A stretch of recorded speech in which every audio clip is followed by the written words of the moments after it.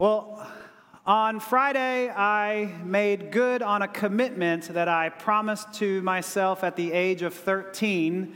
When I was 13 years old, I said, when I turn 40, which happens on Tuesday, I will go skydiving.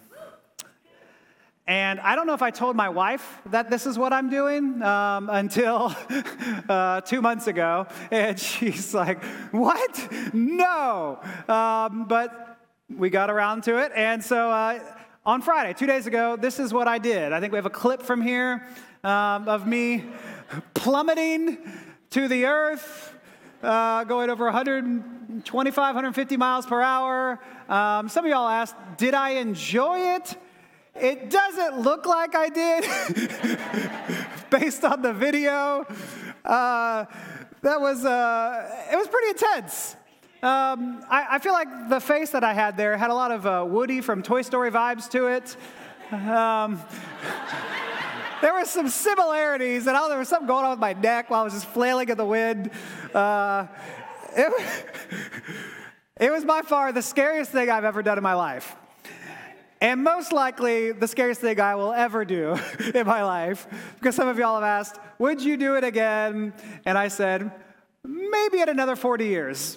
If that point that I'm still feeling it at the age of 80, then maybe I will do that again.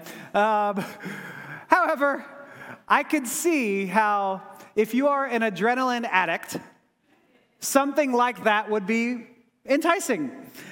Because by the time you reach the ground, like, my heart was pumping, and I just don't I'm not sure how I didn't have a heart attack. And I got to the ground. I didn't kiss the ground like I thought I might at the time, but I was like, I love this land. I love it so much. Oh, I'm so happy to be alive. And I gave a family a hug. Like, I'm just so happy to be on the ground. It was so bad.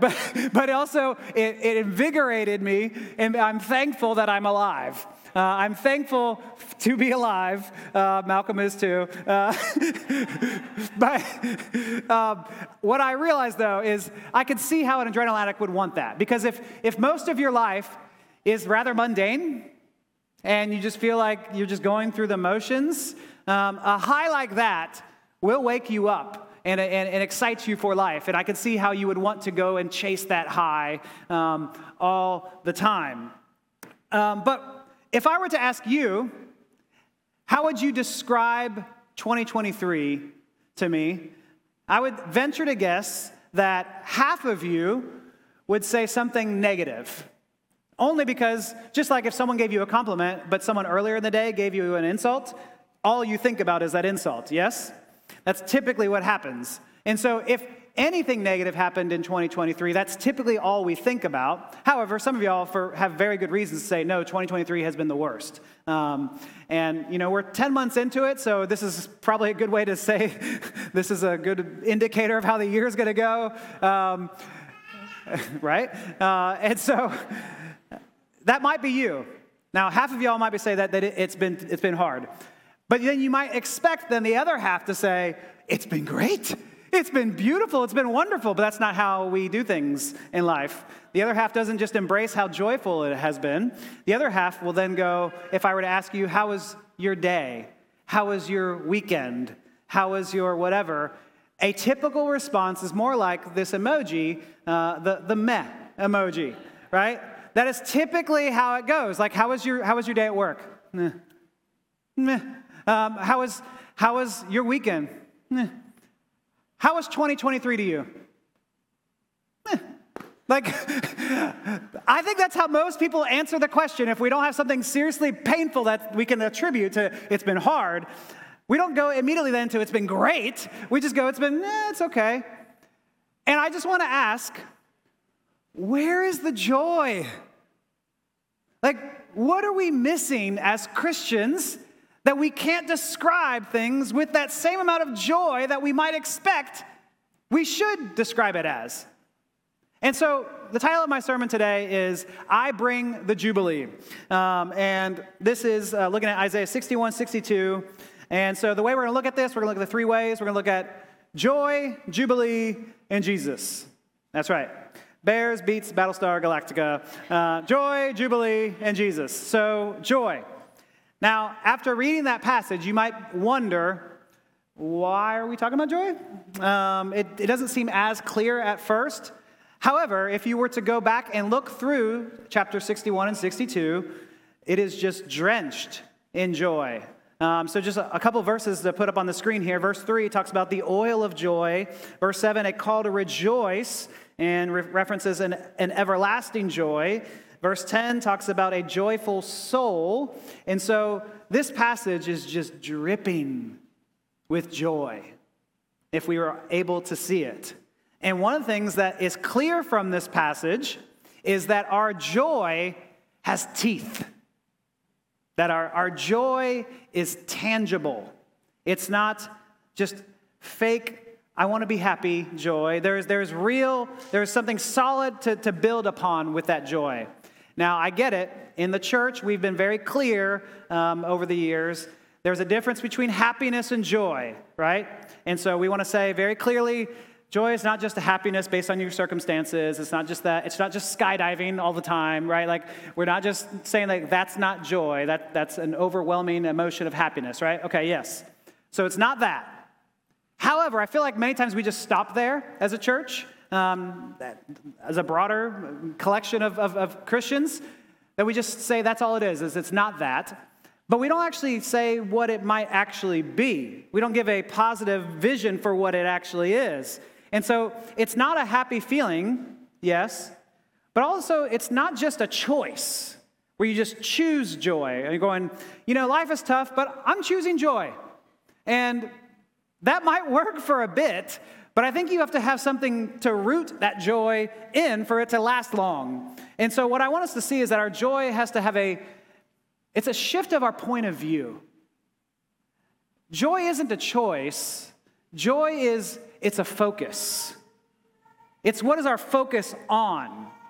And so that I think many times we want to say it's not just a choice, and we go, okay, let's just bite our tongue. Let's just endure whatever we're going through. Let's fake it till we make it. And I want to say, no.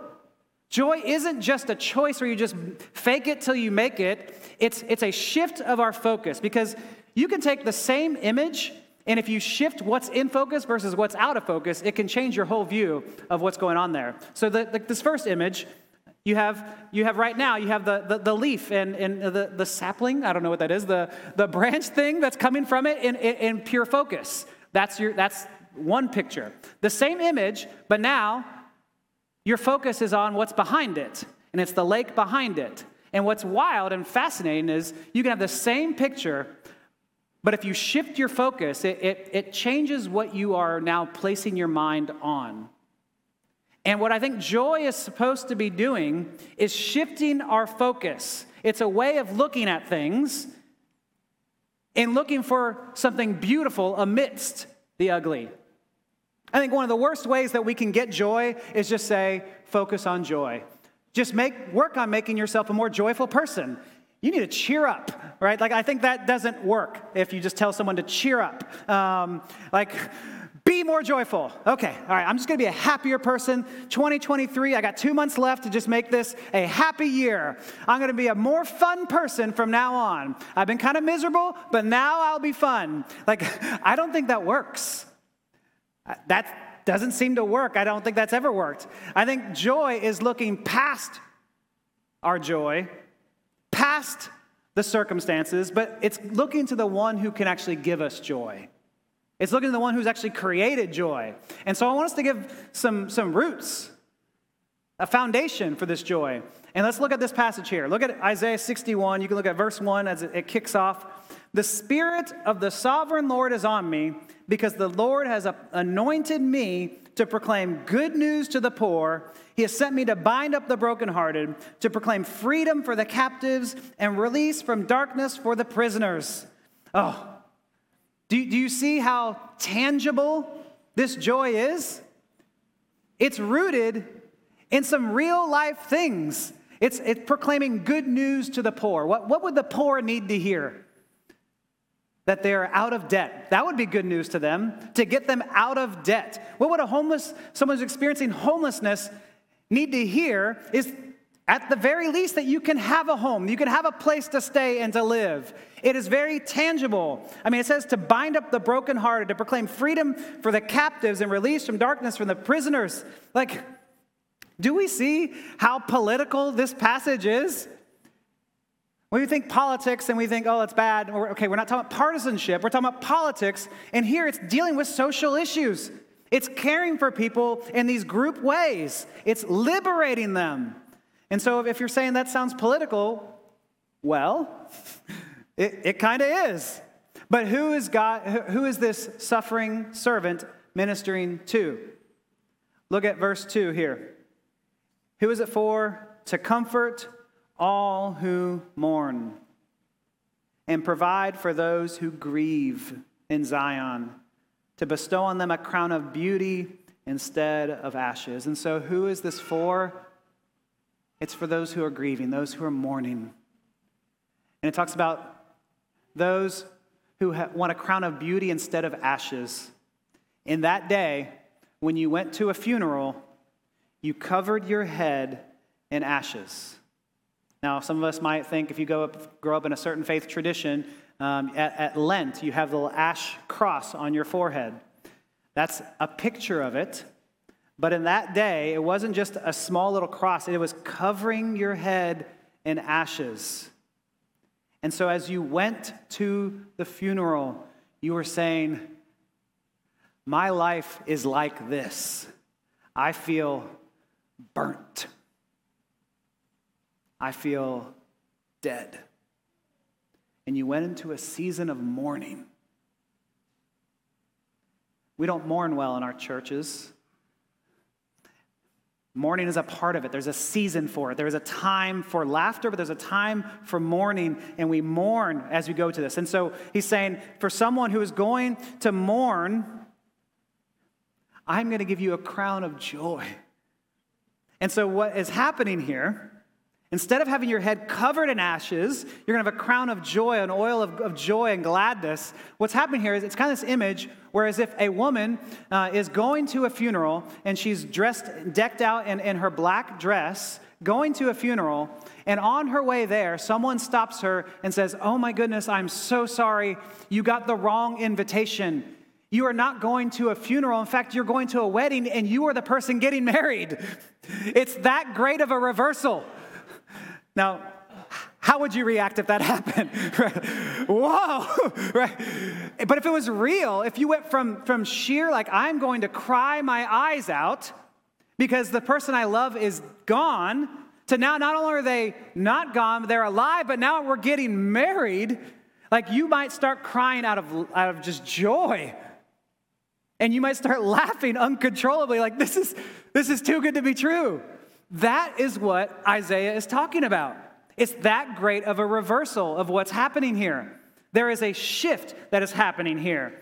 And so our joy has teeth, that in spite of the pain, there is something far greater coming. Our focus looks past the ugly to something greater.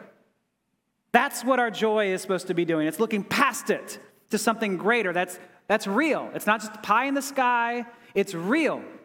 And so our Messiah didn't come to just bring that joy down in my heart. Where? Down in my heart, right? Like, that's not why our Messiah came. It may be part of that. But our Messiah did not come just to dive and save our souls, but he was resurrected to save our bodies as well. Like, God cares about then and now. God cares about our bodies and to actually move us to something beautiful. And that's when we come to this second point, and that's the point of Jubilee.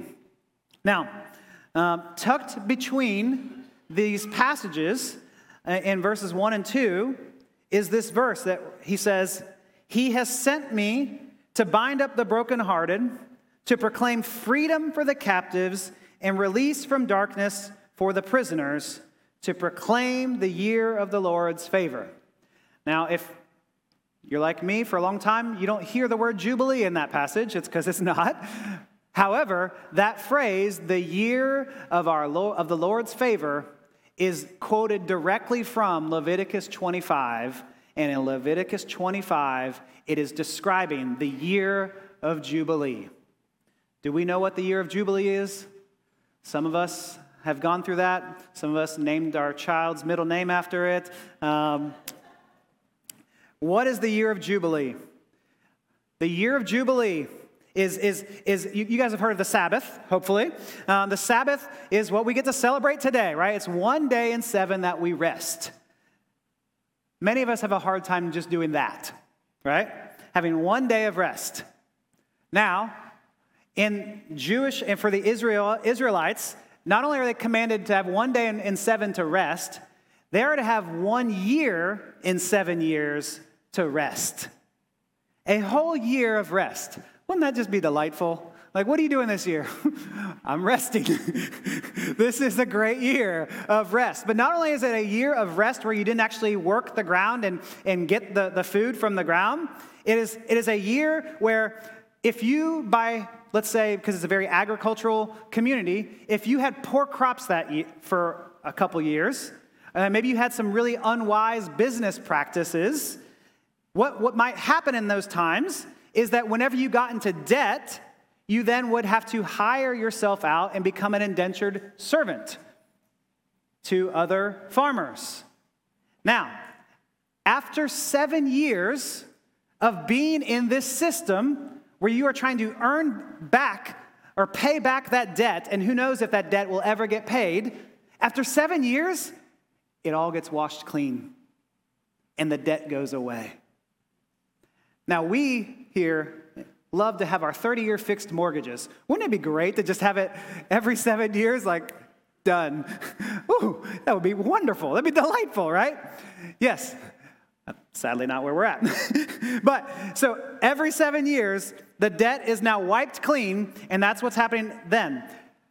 The year of Jubilee is on top of that. So you had 1 day in 7 to rest, then you had 1 year in 7 years to have all the debt wiped clean in a year of rest, and now the year of Jubilee is a Sabbaths. It is every 49 years, so every 7, all the way up, every 49 years, and at the 50th year, the trump of Jubilee would sound, and everyone would enjoy the same things you just did with the cessation of work. You would rest for a whole year. Debts would be canceled. But now, not only is the land going to lie fallow for a whole year so it can replenish itself, but even further, what's even more radical is if your debt built over time, and you got removed from your land, and that land was given to other people and sold to other people, that land is now restored back to you. So if you are the great-great-great-great-great-great-granddaughter or son of whoever, and you've never even stepped foot on that land, at the year of Jubilee, the trumpet sounds, and now they say, guess what? You've just inherited all of this land, which meant all of this wealth. And you didn't deserve it, and you didn't earn it, but it is the year of Jubilee, and it is a year of partying, right? It is one long year of a party, feasting up the land of what it produced from the years before, and what that meant is that every Israelite is now going to get a fresh start. Why the Jubilee? What is the purpose of the Jubilee? The purpose of the Jubilee, the Leviticus 25 laws, was to prevent any Israelite family from being permanently disenfranchised from their family farm. It was a way to give those who are experiencing poverty finally a leg up. Because how are you supposed to make it when debts continue to accrue and interest keeps growing? It's a way to reset our society to help the least of these.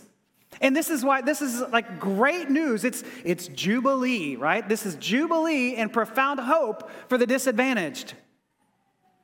But what's interesting, it is also shockingly devastating to those who are benefiting from the status quo. Because if you did make all those wise business decisions, and now you have a giant mass of land, which meant a giant mass of crops, which meant a giant mass of wealth, well, now it all goes down to the original. Now you only have your land. Ooh.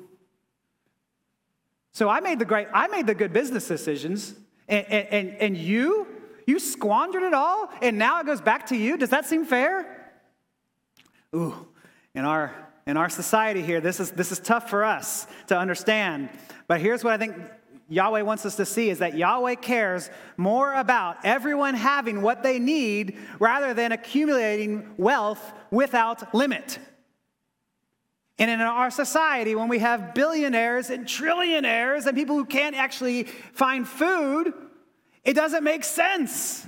How beautiful would it be to have a year of Jubilee to where everyone could actually have what they need? Where everyone can live under their own fig tree, right? This is giving their land back. It's not liberal or conservative, right? It's giving them land to then work to till. And now, an objection you might ask, and the Lord anticipates this in Leviticus 25. In Leviticus 25:20, God says, you may ask, but what will we eat in the 7th year if we do not plant or harvest our crops?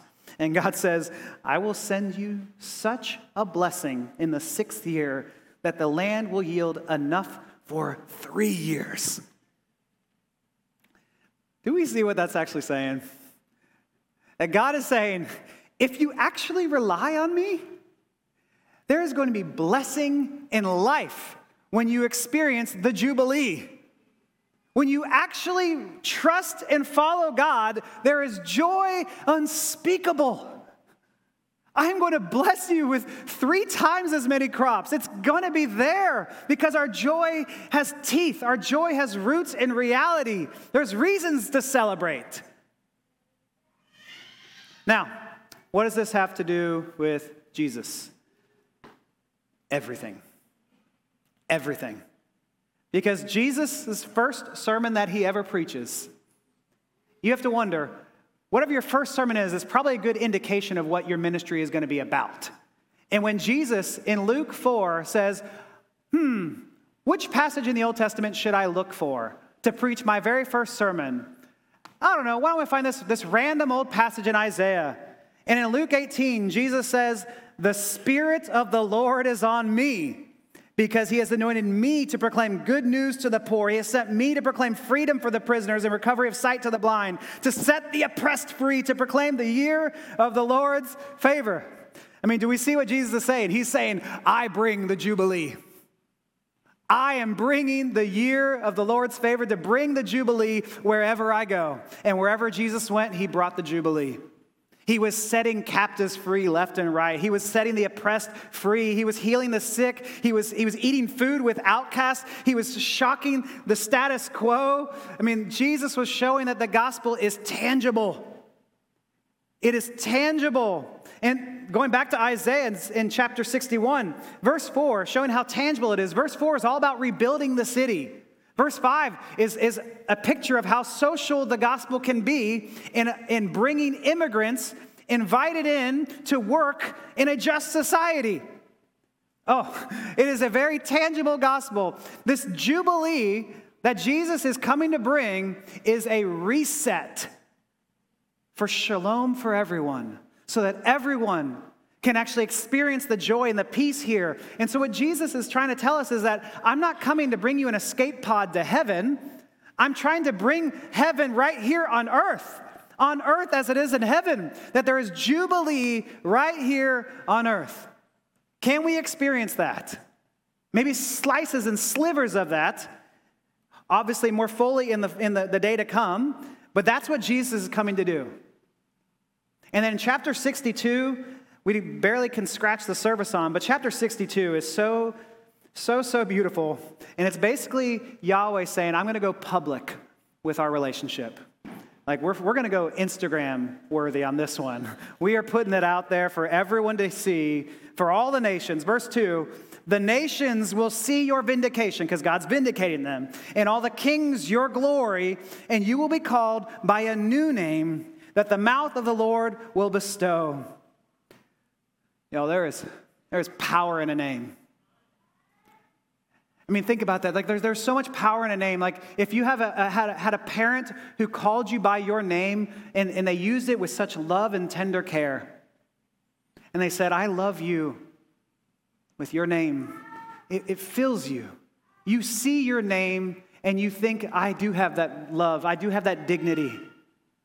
But if you had a parent who saw you and gave you a mean name, a demeaning name, and said, hey, dum-dum. Even if it's something as light as that. But if you heard that over and over and over again, wouldn't you start to internalize that? And start to say, maybe I am. Maybe I am dumb. Maybe I am an idiot. Maybe I don't need to be here anymore. Your name has a ton of power in it. And God's saying, I'm going to give you a new name. Because of what the nations talk about you like, the nations say you are desolate. The nations say you are bereft. That you are dumb. And over time, Israel started to internalize that. And so then in verse 4, God says, no longer will they call you deserted or name your land desolate, but you will be called Hephzibah, which I know we don't know what that means. It means my delight is in her. My delight is in her. And so what God is saying is that when I look at you, I'm giving you a new name, and your new name is delight. Do you believe that's how God sees you? It's going to take a while to block out those old names that you've been given, but you have to be able to hear God saying, my new name for you is Hephzibah. I love you. I love you deeply. Go back to the image of before, that you get beauty for ashes. Let me drive that home just a little bit further, because it's not just that you get beauty and the ashes go somewhere else. In the New Testament, Jesus says, you will get beauty and I will get ashes. Jesus is saying, I'll give you what I got if you give me what you got. And so when he goes to death, he gets our sin, he gets our pain, he gets our ashes. And he gives us joy, and he gives us life, and he gives us righteousness. It's what theologians call the great exchange. That we give him ashes, and he gives us beauty. This is the beauty of the wonderful thing about the gospel.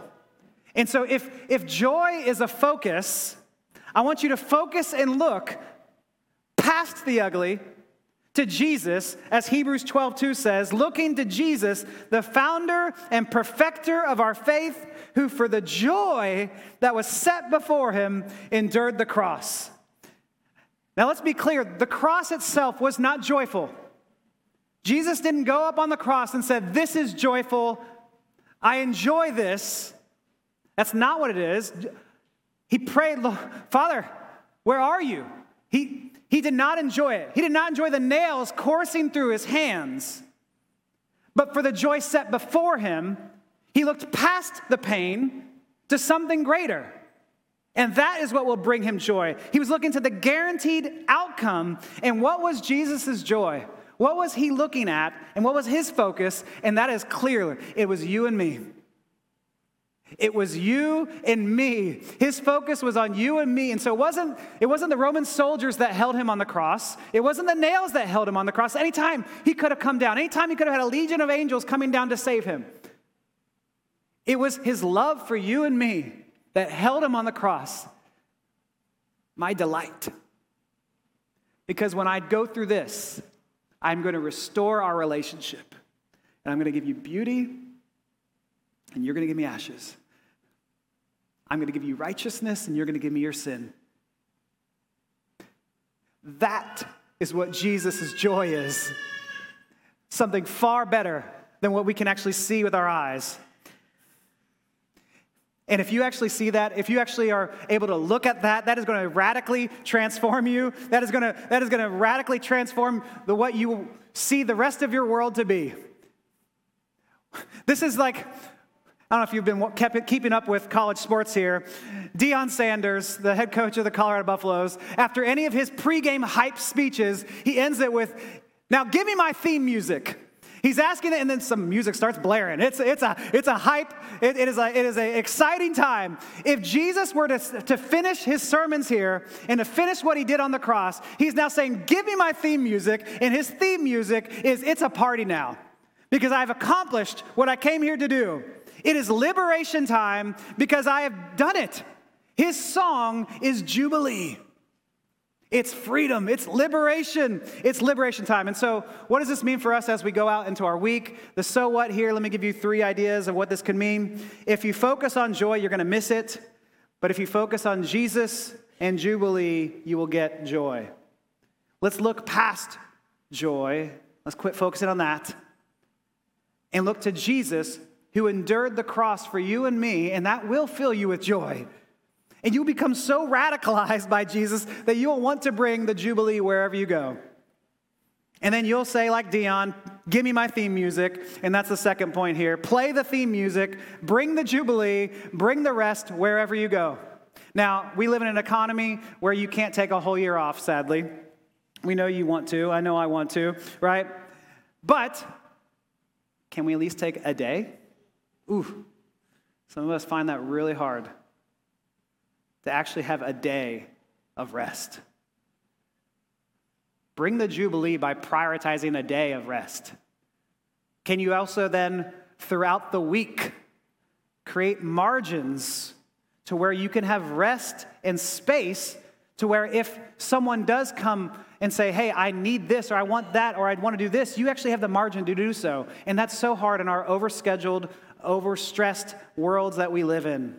And so bring the Jubilee even wherever you go. You know, some of us, that's going to be hard. We have to make work. We have to talk with our work about how we can do that. But let's bring the Jubilee there. And then lastly, forgive debts. We can't talk about Jubilee without talking about forgiving debts. And let's start spiritually. Father, forgive us our debts as we have forgiven our debtors. Is there someone who has sinned against you that we have to then apply this and forgive them for it? It's hard. It's a debt, right? They owe you. However, if Jesus were to forgive me, of course I can forgive our debtors. And so let's forgive. But second, let's go not just spiritual. Does someone owe you money? Ooh, don't talk about pocketbook. Does someone owe you? Can we forgive actual debts? And then can we look about those in our community and start liberating and bringing the Jubilee? I mean, our God cares about every man, woman, and child, and every man, woman, child has the Imago Dei imprinted on them, so we all have dignity and worth. Amen, hallelujah. But there's also clear from Isaiah and from this chapter in particular that he has a special concern for the most vulnerable, and in particular, the poor. What can we do to liberate the poor in our midst? Is that on our minds? It's on the Lord's mind. Can we at least think about it? Can we look at how we can release the captives by giving our money, our time, our love for the poor in our midst, but also for those in our body? And when we do these things, when we focus on Jesus, when we focus on Jubilee, then we will get the joy that we also desperately crave. Let me pray for us.